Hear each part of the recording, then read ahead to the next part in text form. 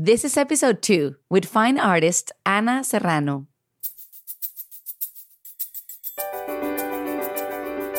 Have you ever wondered how do artists come up with ideas for their next painting? How do CEOs disrupt industries? How do chefs combine unexpected ingredients? Where do leaders find their strength and courage? Well, you've come to the right place. Magical Humans is about to make you feel seen and connected on a whole other level. My name is Vania Vananina. I'm an artist and creativity expert, and I am on a mission to talk to extraordinary people about their creativity, failures, wins, and everything in between. My wish is that these magical humans inspire you to take the leap and lead a creative life.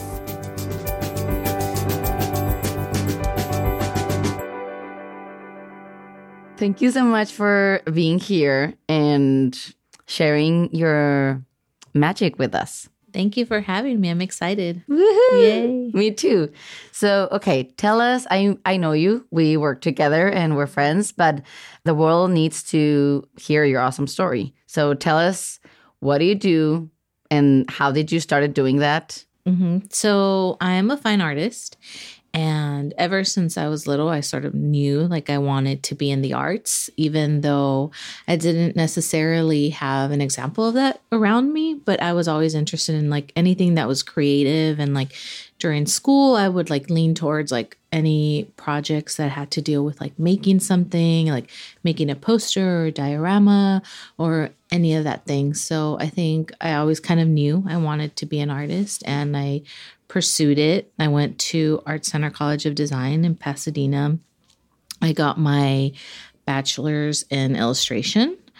But then when I left school, I wasn't really doing illustration work. I focused on like gallery and fine art work. And, you know, I've exhibited in museums and galleries, all mostly in the US. But yeah, that's primarily what I consider myself as an artist. And how was that transition from, like what you said, like you got your degree in illustration, but then you started making things like fine art things for galleries and museums. So why was that you were not making illustration? Was it like something that you felt, or was it the market, or was it like a project that started and then you kept going? So it started off during maybe my last year in art school. I took a class called Processes and Materials. And so it was all about creating work with different types of materials. Like we made acrylic boxes, we made plaster sculptures, we made molds, we worked on a lathe, we did vacuum forming. That sounds super fun. Yeah, it was so amazing to be able to just produce these three-dimensional objects. Mm-hmm. And it really like ignited my memory of like when I was little and when I was making things. And I was like, yeah, this is, you know, more so than drawing. Like I want to make things. Mm-hmm. And so luckily my program, the illustration program I was part of, they were very flexible. And so they allowed me to fulfill all the illustration assignments, but via like three-dimensional work. And so maybe that last year in school, I was only making three-dimensional work. And, you know, the things I was making work about kind of lended itself more to the gallery world and the museum world. And so that's where the transition happened. Oh, that's super interesting. So this is how I imagine it. You have these super cute, whimsical characters. One of them is Carmelita, and you'll guys see it in that blog post. She's super cute. She has this big, flowy blue hair. So was Carmelita a thing when you were in college yet? No, that's totally like from the last few years. But when I was working primarily with drawing and illustrating, my style was very like sweet and whimsical and very cute. Mm-hmm. You know, it was very cute. Mm-hmm. I think it still is. It's whimsical and cute and colorful and just, I don't know, you just want to hug your creations. They're so adorable. Thank you. And then what was your first show outside of school? Was it a group show? Was it a solo show? Was it a gallery? Was it a cafe? Like how once you started making things, tridimensional work, how did that flow? Yeah. Well, because I was making the 3-dimensional work and I was sort of like just doing what I wanted to make towards the end, especially for my senior show, right, which is the thesis. You put this whole show together. It was all really work that wasn't an assignment necessarily. That was like work that I just wanted to make. So like, for example, I had that big sculpture Cartonlandia in it that was inspired by Guanajuato, Mexico. And then I had this huge sculpture of Chalino Sanchez. So I was referencing like my cultural background. And so then because I made this whole cohesive show based on that, I think it was really easy for gallerists and curators to take notice. And part of that last show at school, a lot of like industry people come and see the work. And so just based on that, that was my very first like show opportunity came based off of that. I had this one man visited the show, and then he was a curator, so he put me in a group show that was down in LA. So that was like the very beginning. I just had, this one opportunity. And then once you have this, it's sort of like, it's like a little snowball where people see the work and, you get more and more opportunities as you go. That's awesome. So you've worked with amazing people all over the world in these really cool projects that for me, it has been fascinating to learn about your process and the behind the scenes of, the finished artwork. So you work with Target and Katy Perry and David LaChapelle. So tell us walk us through like those 3 projects, or if you want to share any other projects with brands or, I don't know, big people in your field of work. How did those happen and what is it that you made? So the reason I'm able to work with those companies, it's because I get hired by like the production designer. And the production designers, they're always kind of looking for talent. They're always like looking for people that have specific skill sets that then they can use, right? So I was approached by one production designer that was like, hey, from looking at my fine art, she could tell like I know how to make things 3-dimensionally. She knows that I could make things with paper and cardboard, and I could make things, and I'm crafty with my hands. So she was like, hey, it was just like one random commercial. The very first one I got was like a vitamins commercial, like a brand that I don't even remember anymore. But she was able to look at my work and say, hey, those skill sets I can use in this commercial. Awesome. And so then I went on set, and I didn't have any idea the way that industry works because it's so different than the fine art world. It's like... What is different about it? Well, it's more about like... When I take on those jobs, it's more about like just fulfilling somebody else's vision, and I have the skill set. So it's somebody else's like ideas, correct, right? So it's mostly and you execute it. Yeah, it's like the director has this vision for a commercial. The production designer jobs is to fulfill that vision, to get the right, the set looking the way the director wants it to look. And then my job is I take orders from the production designer, and it's like, oh, make this and make this and make that. So, but it's really cool because it is creative and I still have some input. I'm like, oh, this is a material that we can use rather than this one, or this one will hold up. And that's when your expertise comes in. Yeah. And it's a lot of problem solving, really, because some of the commercials are like, okay, we need this object to do this for this amount of time, or we need it to be hung, right? So then I have to think about, okay, well, it can't be a thick material, and I have to like figure out light. So there's a lot of problem solving with that work. And but it's also creative, and I'm also working with my hands, and it's fun because it's also like fast paced. Like, I mean, I could just be on set like for 4 days, and in 4 days I have to like finish like this whole like big list of things. Yeah. And so it sounds really fun. It is really like playing, fun. When you're a kid and you're making like a diorama kid style or something, just like Yeah. figuring out what works. Exactly. Yeah. It's a really fun and like it's rewarding because then it's unlike the fine art work, like these things are attached to big names. And so it's always fun to like go back and tell your family, like, oh yeah, look at this Target commercial, that thing in the background, I made it.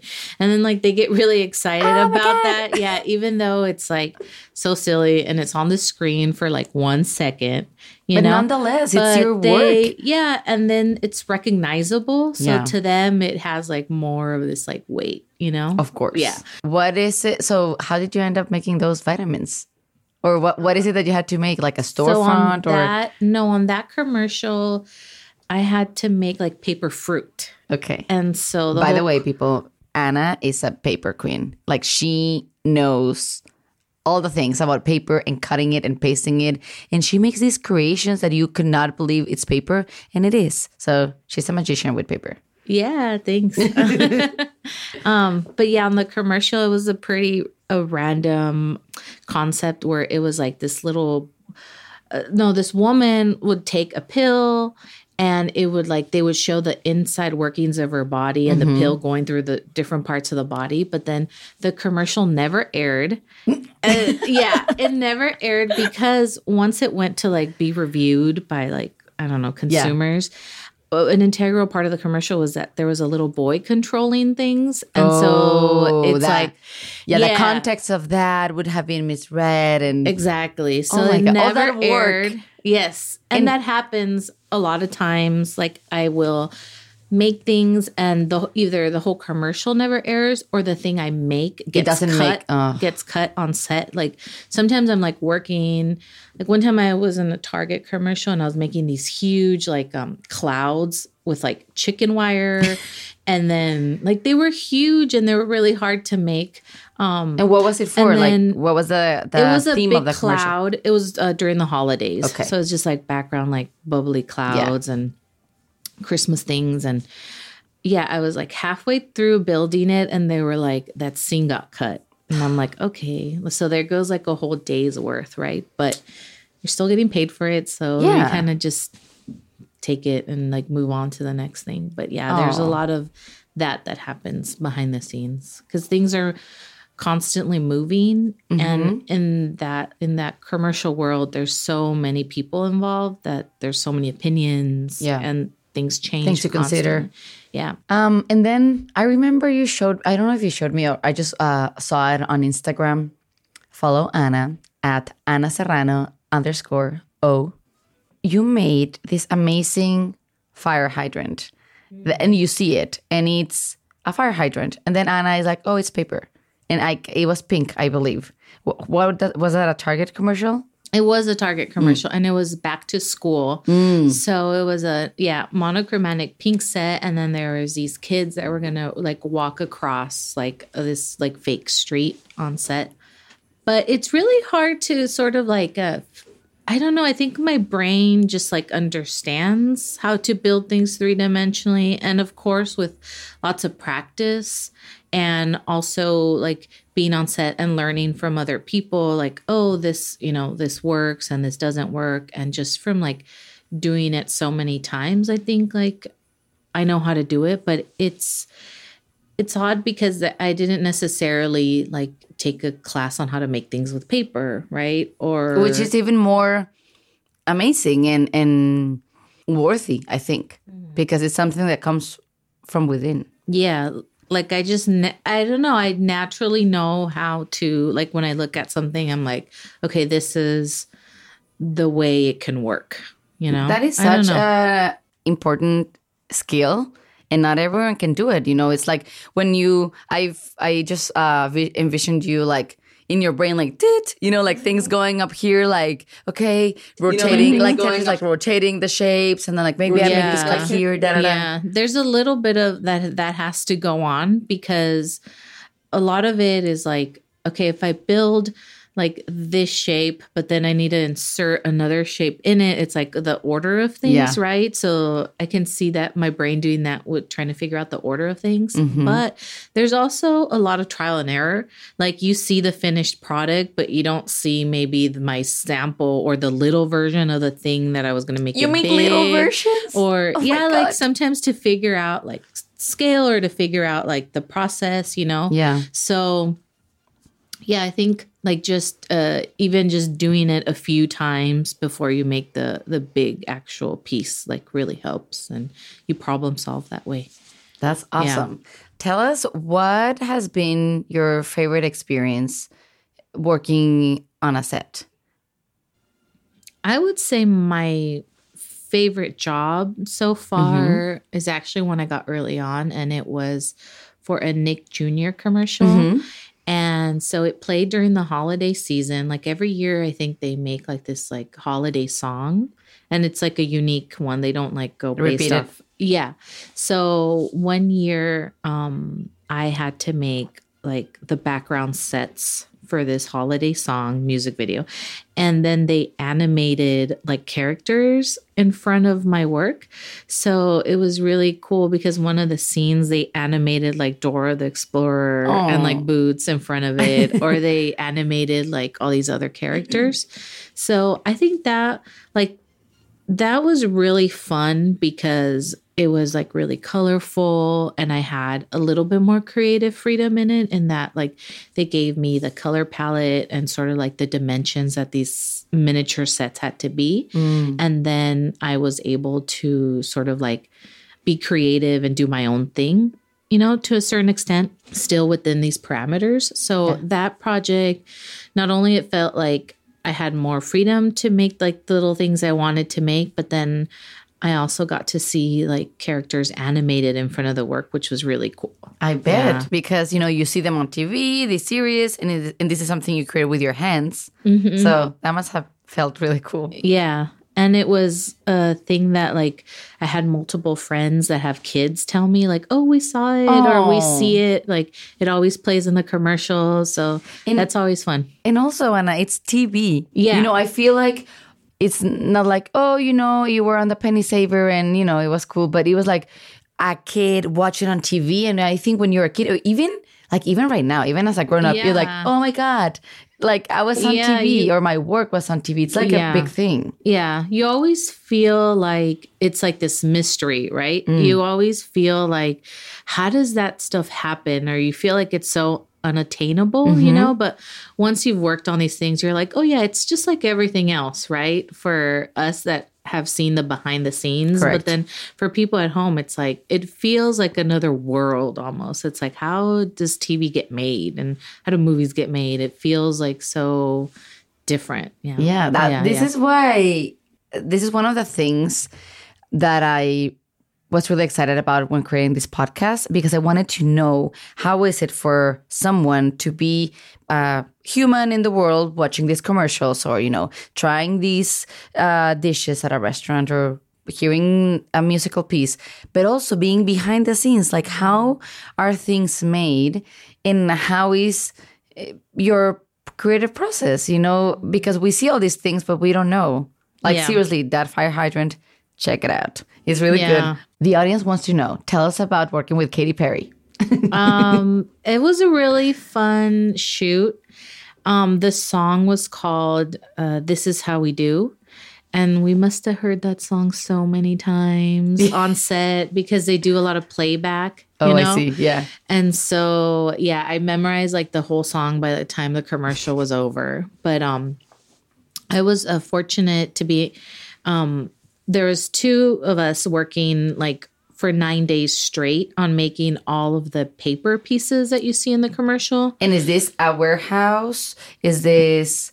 is the video shoot? It was the music video for this song, right? For This Is How We Do. Yes. Yeah. Okay. And then are you these 9 days straight? Are you all in a warehouse where the set is, and then you have a separate working space, or how? It depends on every job, but for this particular, and it's pretty typical or pretty normal, it's you start off working like at home.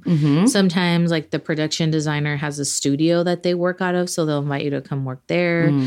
For this job, I was working out of my studio in LA at the time, and I did the job with my friend whose name is Michelle Zamora, and she goes by Viva la Puppet, and all she does is make puppets and also paper stuff, obviously. But like her specialty is puppets, which is a whole nother thing. It's like amazing. But it was me and her in my studio for maybe like, I think it was like 5 days in the studio. And then once it's time to shoot, then we move over on set.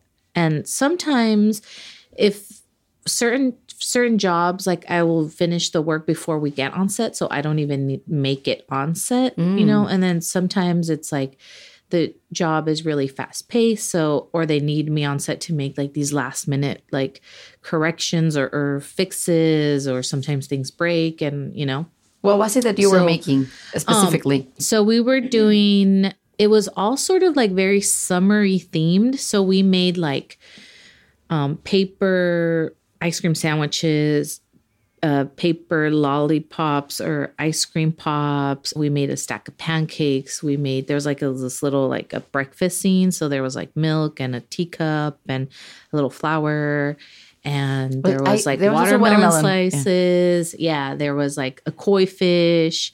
There was tacos. Everything out of paper. Everything out of paper. Oh my God. So we had like and for paperwork, it seems like you can do it fast, but it takes a lot of time. I bet. And so we had to do all this like in a really condensed time frame.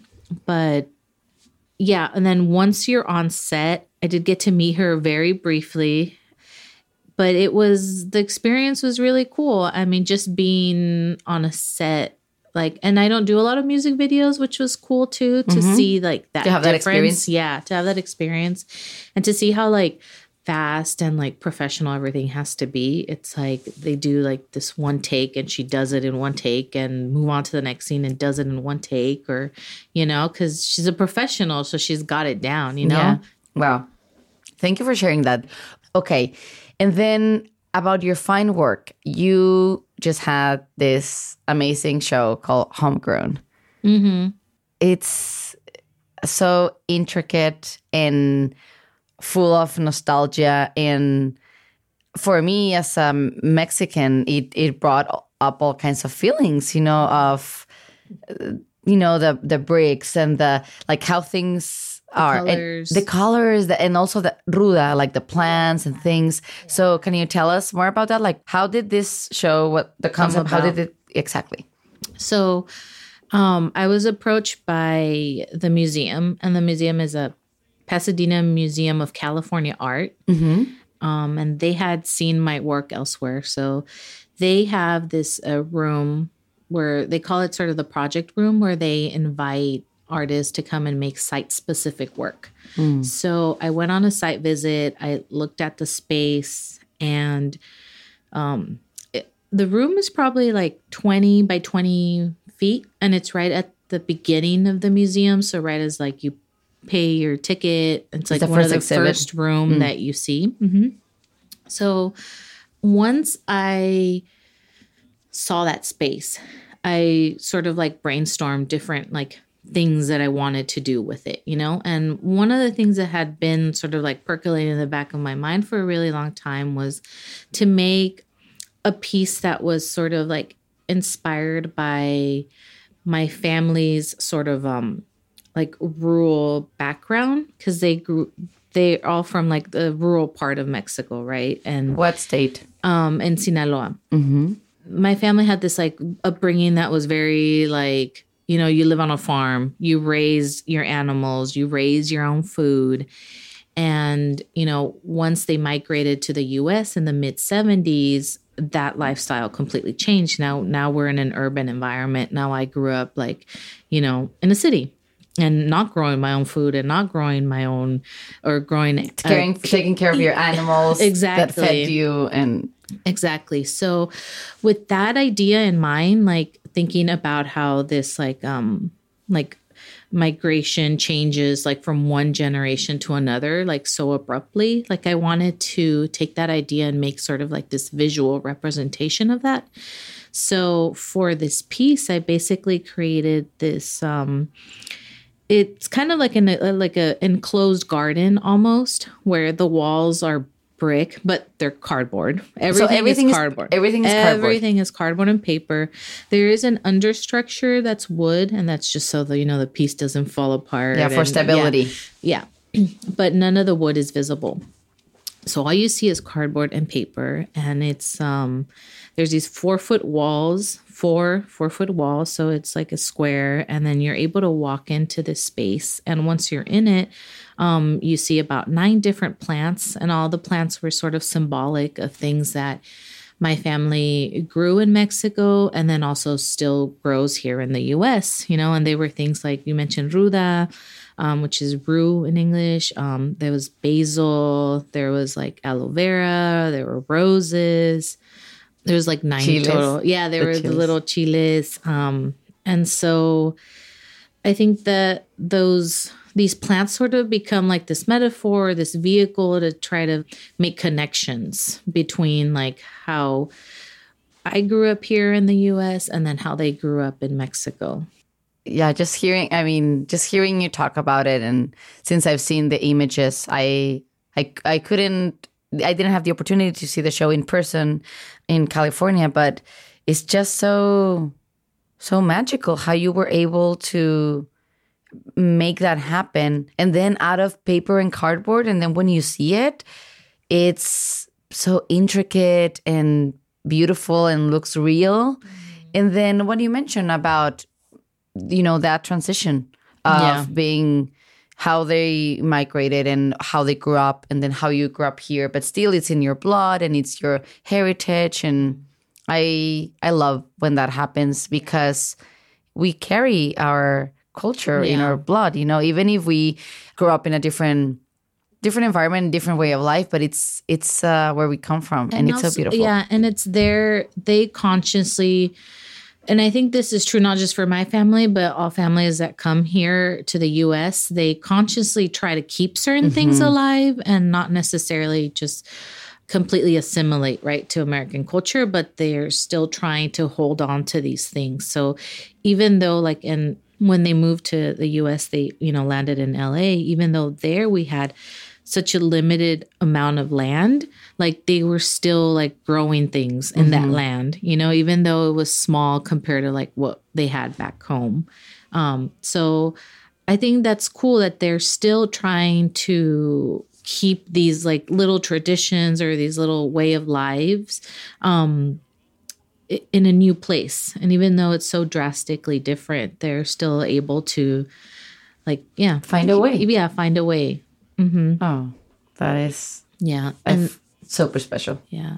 And then for that piece, I also made sure to use the bright colors that are very reminiscent of not only architecture in Mexico, but also architecture here in the U.S., where you see a lot of Latino neighborhoods have these very bright colors.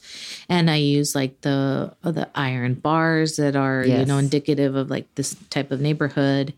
And so it was really trying to bring both of these sort of worlds together in this one, sculpture. I love it. For me, since I've met you, that homegrown show, it brings up all kinds of feelings. And then, I always praise you for your ability to make things out of paper and cardboard, but I don't know, there's all this meaning. Please tell us, what are the themes in your fine art? What are other things that you explore? So I'm mostly taking a look at sort of my dual cultural background. I was born in Los Angeles, grew up there, but all of my family is Mexican. They all migrated to the U.S. in the mid-'70s. And so I take a look from that perspective of having these two cultural backgrounds, and then I make work based on that. I'm mostly known for making these small sculptural pieces that reference architecture. And so a lot of them are small scale. They're about like 18 inches at the most, small pieces, but they are heavily influenced by like the urban environment and the urban landscape, particularly in Los Angeles, because that's where I grew up. But these pieces can be really any place in the U.S. There's lots of Latino neighborhoods spread out everywhere all where over. Latinos are. Yeah, exactly. So when I'm like creating these buildings, I'm really looking at like these little icons or these little things that make it uniquely a Latino neighborhood. So I'm looking at color is really important. I'm looking at the type of like materials that are used, like a lot of like for a lot of fencing, the iron bars the you iron mentioned. bars on the windows. We see like multiple satellite units in one house. Yes. We see the window AC units. We see Virgen de Guadalupe. Yeah, exactly. Everything. Stickers, posters, images. Exactly. So like visually, those are the clues, right? You're like, oh, we're in Latino neighborhood.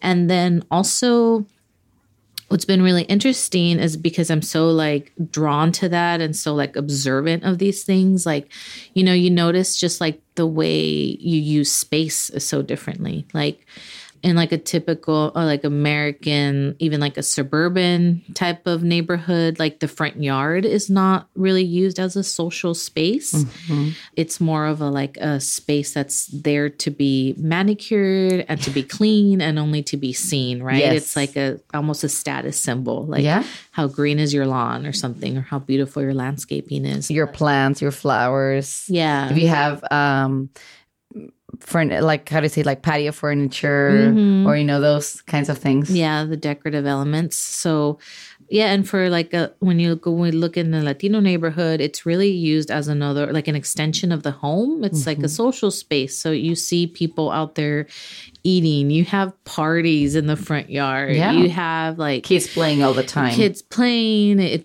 I've become very like observant of these like little things that are, and so all of that sort of like makes its way back into the work, So like I have this piece called Alberca, and it's just, well, first of all, it's a craftsman home, but it's a craftsman that's been stuccoed over, which, for like the architecture purists would be like, oh my God, this is the worst thing you can do to a craftsman is to just stucco it over. Because, people like love their craftsmen and they want to keep everything like historical and whatnot. But I think like Latinos that come to this country have a different sense of that, right? Definitely. It's like let's be practical. And let's make more with less. Exactly. So it's a craftsman that's been stuccoed over. And then there's just like a kiddie pool in the front yard. Alberca means pool. Yeah. In Spanish. So there's a kiddie pool. And that's basically, those are like the two main things in the piece. It's sparse. There's not a lot of anything else going on. But even with like the minimal amount of clues, like you're able to like put all like the whole story together and put all the pieces together. And so, and a lot of my work centers around that theme of like the urban environment, the urban landscape, and how Latinos interact with it. And that is so interesting. I mean, of course, you're saying all these things, and I'm like, yep. Yeah. Because, it's... Oh, and I think everyone's like subconsciously aware of it, right? But then especially when you see it in a gallery space and when you're removed that much, it becomes like, oh, yeah, totally. Like, I get this, right? But it almost takes people to be completely removed from it and be in this particular space to sort of like be aware of it. And see it from another perspective. Yeah. Instead of being like, oh, it's natural. Oh, yes. And it just I grew up with it. Right? Exactly. Yeah, it just is. And nothing really ever just is. No, it has a motive. It has a meaning. And there's all this like background to it. And that's one of the things that's been really cool is that with this work, I get a lot of people coming back and saying, hey, I noticed this on my drive home, or I noticed this house and I never would have noticed it before, you know? Or they'll notice like this type of fence that's really cool, or this like topiary or something. And I'm like, and yeah, they mention it's because they saw my work and now they're looking for these things out in the real world themselves, which is really cool. I love that because yes, I mean, I don't want to say biased, but I relate to those things. And for me, it's like, oh, like now I've been living in Portland for 6 years, and if I see those elements, I feel like this little thing inside my heart, like, oh, they have a string of chiles or garlic hanging. Yeah. Or I see certain kinds of plants.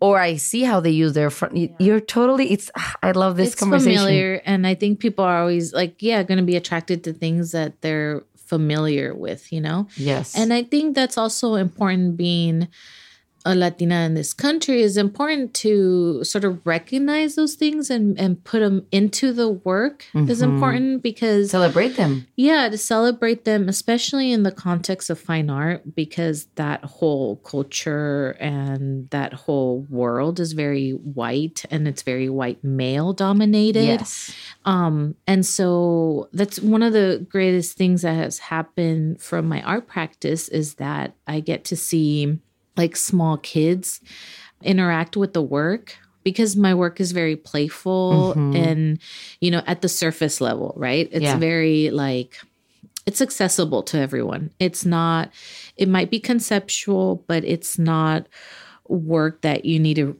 read a whole, like artist statement to understand it. Yes, it's still accessible. Right. So even like kids can look at it and understand it.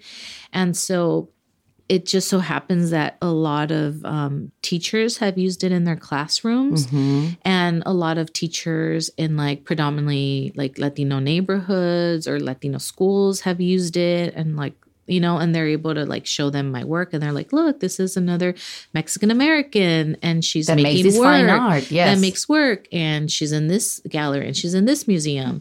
And so just being able to reach that audience like at such a young age, I think is important. It's so important. Yeah, like I never had that. We didn't go to museums when I was young, and I didn't even know a living artist even in high school. I was like, I know like Picasso, I know like Frida Kahlo, and, like all of the dead people. Exactly. Right? I'm like, I didn't know like one living artist, and obviously they were there. But, if when you don't have those resources and you don't have somebody showing you these things, like it's very, like how you mentioned the TV situation, it feels very like separate. Like it feels like almost magic. Like, so somebody's just making art, but you don't know like how they live, how they look, there. Where they come from. Exactly. One thing that I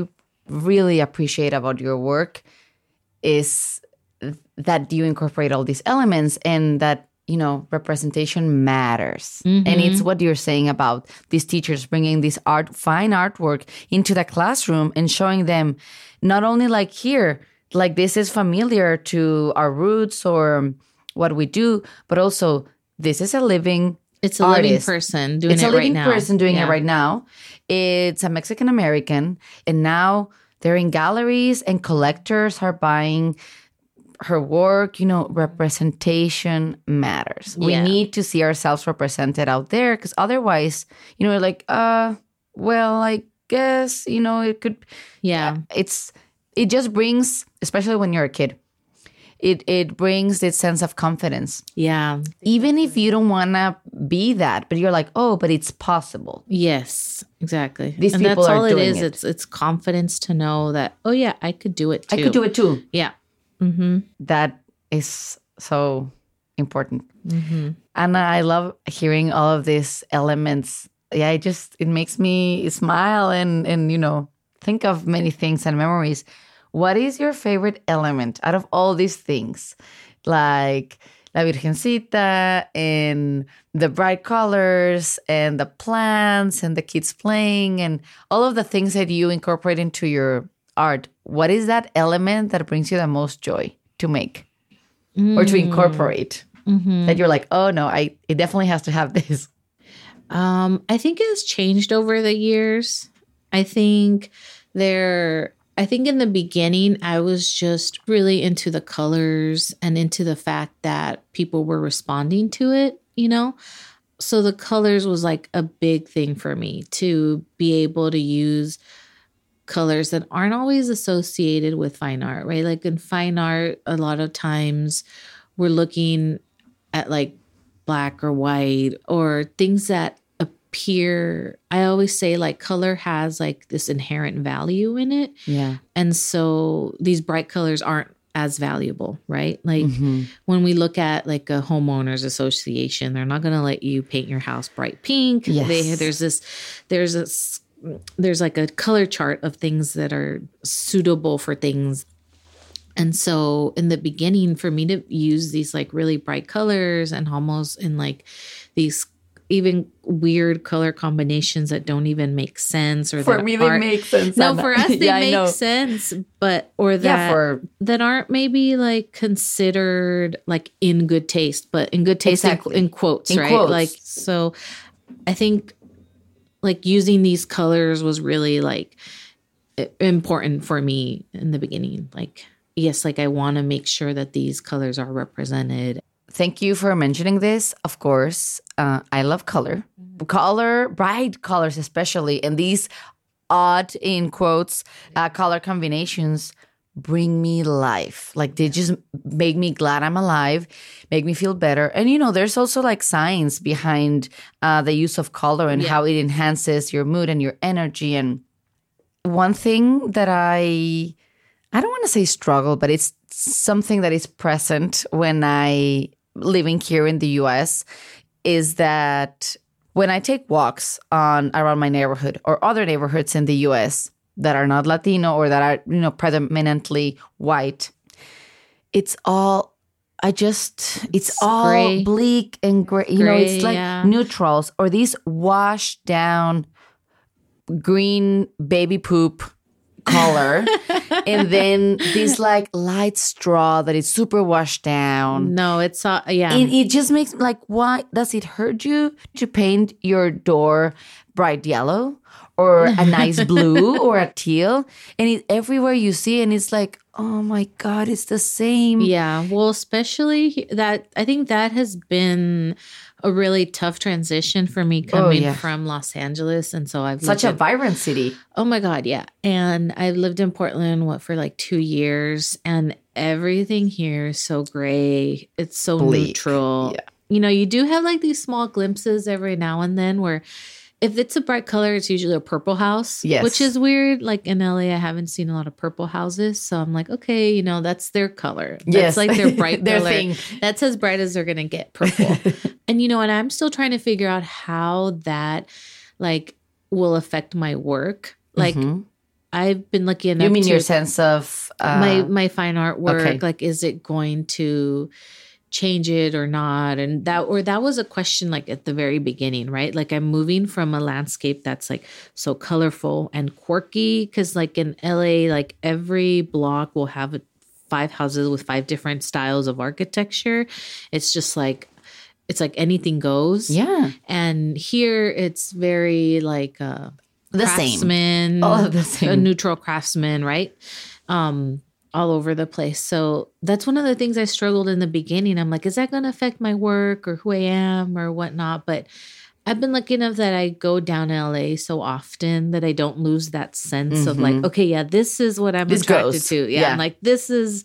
Well, I am grateful for the work you do. Not only because it resonates with me and it brings me joy seeing the bright colors and these fun elements, but, you know, because representation matters and also because you're staying true to yourself. So, Ana, there's this stereotype of the struggling artist and that, you know, they don't sell their art, they struggle to make ends meet. But I know you have this other project that is super cute and is super fun. where you're able to have another income or source of revenue, but you're still making art. So please tell us about that. Yeah, so it's called it's Super Fun, and it's like Spanglish, Super Fun. And I started it in 2015. So it's still very young, and it's still very much sort of like a side hustle, side project, I call it, because in my mind, I always still want to like put my fine art first, just because. But I got to a point where I was like burnt out a little bit, and I really wanted to go back to illustrating and drawing and just having fun with it, For the sake of it. For the sake of it, yeah. And which I think also has value, It's just, I think I needed that outlet at that moment in time. And like I said, I got my degree in illustration. So obviously, like, I love drawing. And you know how to do it. And I know how to do it. And I love it. And, it's what I went to school for. And so, in 2015, I started this brand. And all it is like I draw like these fun, whimsical characters, and then I make products with those illustrations. So I'll make like pins and patches and mugs and stickers and buttons and tote bags. Yeah. And so I have my Etsy, and like you said, it's another, source of income, but it's also very fulfilling in that I just get to make cute little fun things that people like really like, and people like look at them and they just smile. And that's that was like the intention of it all since the beginning, was like, I want to do something where I don't have to justify it. I don't have to write a 2-page artist statement on it, Yeah, just like having fun, making like these weird little things. Exactly. And that's what it was for me, and that's what it is for people. It just puts a little smile on their face, and that's what it is. Yeah, I agree. Mm-hmm. And it is super fun. Mm-hmm. It's super fun.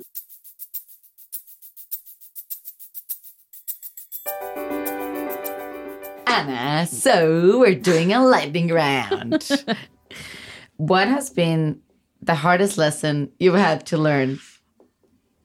I think the hardest lesson has been, for an artist, is how self-disciplined you have to be, and you have to be self-accountable for things. And no one is there. It's not like a 9-to-5 where somebody's there like, hey, this is due at this time and whatnot. It's holding yourself accountable and meeting your own deadlines is really hard. What is a moment when you feel magical? Probably like when I'm done with like an installation or an art show, and it's like that opening night and everything's like right where it needs to be. And I'm like, you can breathe, and you're like, oh my God, I did all of this. Yes. And I did it in this amount of time with these resources, and I'm proud of it. Standing in that own recognition, like, yes. Yeah. I did it. And for an artist, it's hard because like 99% of the time you're just in your studio, right? You're not... As a working artist, not glamorous. It's not glamorous, and you're not getting feedback, and people aren't seeing the work. And so it's like, what am I doing? Is this, But then once you get to the point where it's for the public, and then you get feedback, and it's a magical time. What was a toy you always wanted but never had as a kid? Ooh, a toy? Oh my God, this is so funny. I wanted a Ken doll. But my mom would never buy me the boy doll. So this is what I did. I took one of my regular Barbies and I cut her hair. I've never owned a Ken doll. And was it because you wanted one to have like the whole family, or just have the couple? Yeah, like the boyfriend, right? And also like okay. And I wanted the couple. What is a day in the life for you? Oh my gosh, it's so different every day, which is what's cool, because I don't have a regular job I need to like show up at. But I would say the typical day is like wake up, breakfast, lots of emails in the morning. Fun. Yeah. Which I dread. I'm not like an email person, and then if I have a project going on, it's usually get right to the studio. I usually work pretty late, just because I don't, like I said, like it's so hard when you work at home to know when to stop. Yes. Even. Yes. So you can relate to that. yeah. So there's a lot of working till the late nights. Sometimes I'm even more productive at night. I feel like I'm more of a night owl. Me too. And I'd rather like stay up till like 3. Yes. Yeah. Instead of like 6 a.m. Let's make some art. Yeah, no, I don't wake up early. So I'm not like, I'm not eating breakfast like at 7 a.m. No, it's like 10-ish. 10-ish. Yeah. If you could have dinner with one person, dead or alive. Oh my gosh. Well, I almost want to say it'd be somebody like my grandpa or somebody who's not here, you know, who he recently passed away and I love him so much. And like just to have one more day would be amazing. Best advice someone gave you?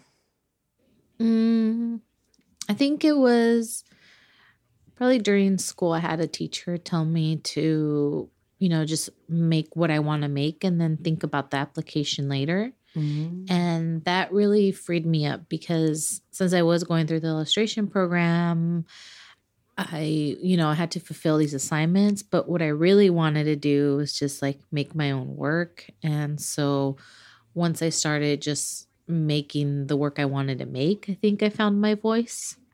Share an unpopular opinion. Ooh. It can be regarding anything. It doesn't have to be. I don't think Ryan Gosling is cute. Oh my God! The phones are going crazy. All these people are calling. I just don't get it. MMG. Okay. It's weird, right? He has like that has died down. Describe the color pink to somebody that is blind. It's soft and it's sweet. And yeah, I think it's just like a cuddly color. Yeah. You cannot see us, but we're here cuddling. We're cuddling in a pink blanket. I think it's my favorite color too. What was the last gift you gave someone? Oh, I'm trying to think. Oh, I made, my friend got married and I made her a cake topper. Do you have any crazy travel stories? Oh my gosh, probably every time like I go to like Latin America, like I've been to Peru, Belize, Guatemala, and I feel like those Mexico, are of course. And Mexico. Those are the craziest countries to travel in because they're so unorganized. And one time we had gone really late to a hotel and we had to get to the hotel on a boat. Like you couldn't, you couldn't walk there. There's no, like you had to. Which is an island. Yeah, because it's a little island. And so we had to jump on this boat while it's pouring rain and like a little windy. So we were telling the guy from the hotel, we're like, can we wait a little bit till it stops raining? He's like, no, like it's okay. And of course he's done it a million times, right? But you're like, I want to die. I don't want to go. I don't know how to swim. There's no life jackets. I'm like, it's pouring rain. There's wind. It's a tiny boat. And so we get in the boat and they give us a tarp. So we put over our heads. Yeah. No. So, and now we can't see anything. On top of it. And it's nighttime. So we couldn't even see anything, but now we really can't. And it's raining and it's cold. And I'm just like, please, God. What am I doing with my life? Yes, just get me to the hotel. Yeah. Oh, my God. What is your favorite word?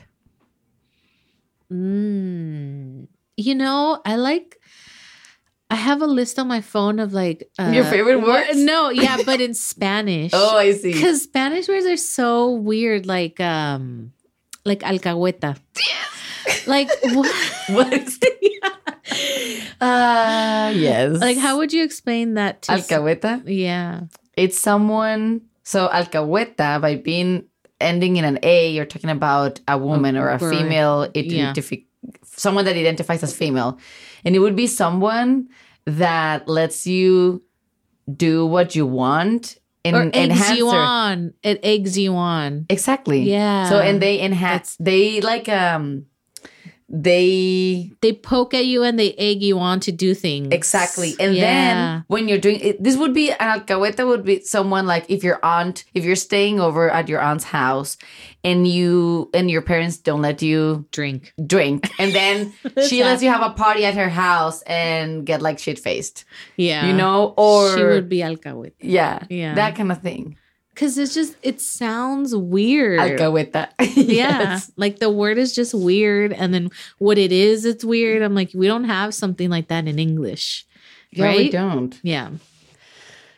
Oh, Anna, this has been such a fun conversation. And you know, it has been an honor for me to hear about your creative process and your experiences and stories and shows because I love your work. Yay, and also, you are a badass Latina artist that's taking names and brands and just doing the thing. And you are also very disciplined. That's something that I admire from you. Like you do the thing, and that is a big trait. And as an artist, it's essential. So yeah, Anna, where can people find you?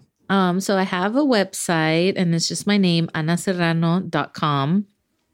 And I have an Instagram and Ana Serrano _O. And if they want to look at like my super fun things, you just go to superfun.com and it links you to my Etsy. And then on Instagram, it's also superfun. Thank you so much. Oh, thank you for having me. It was a lot of fun.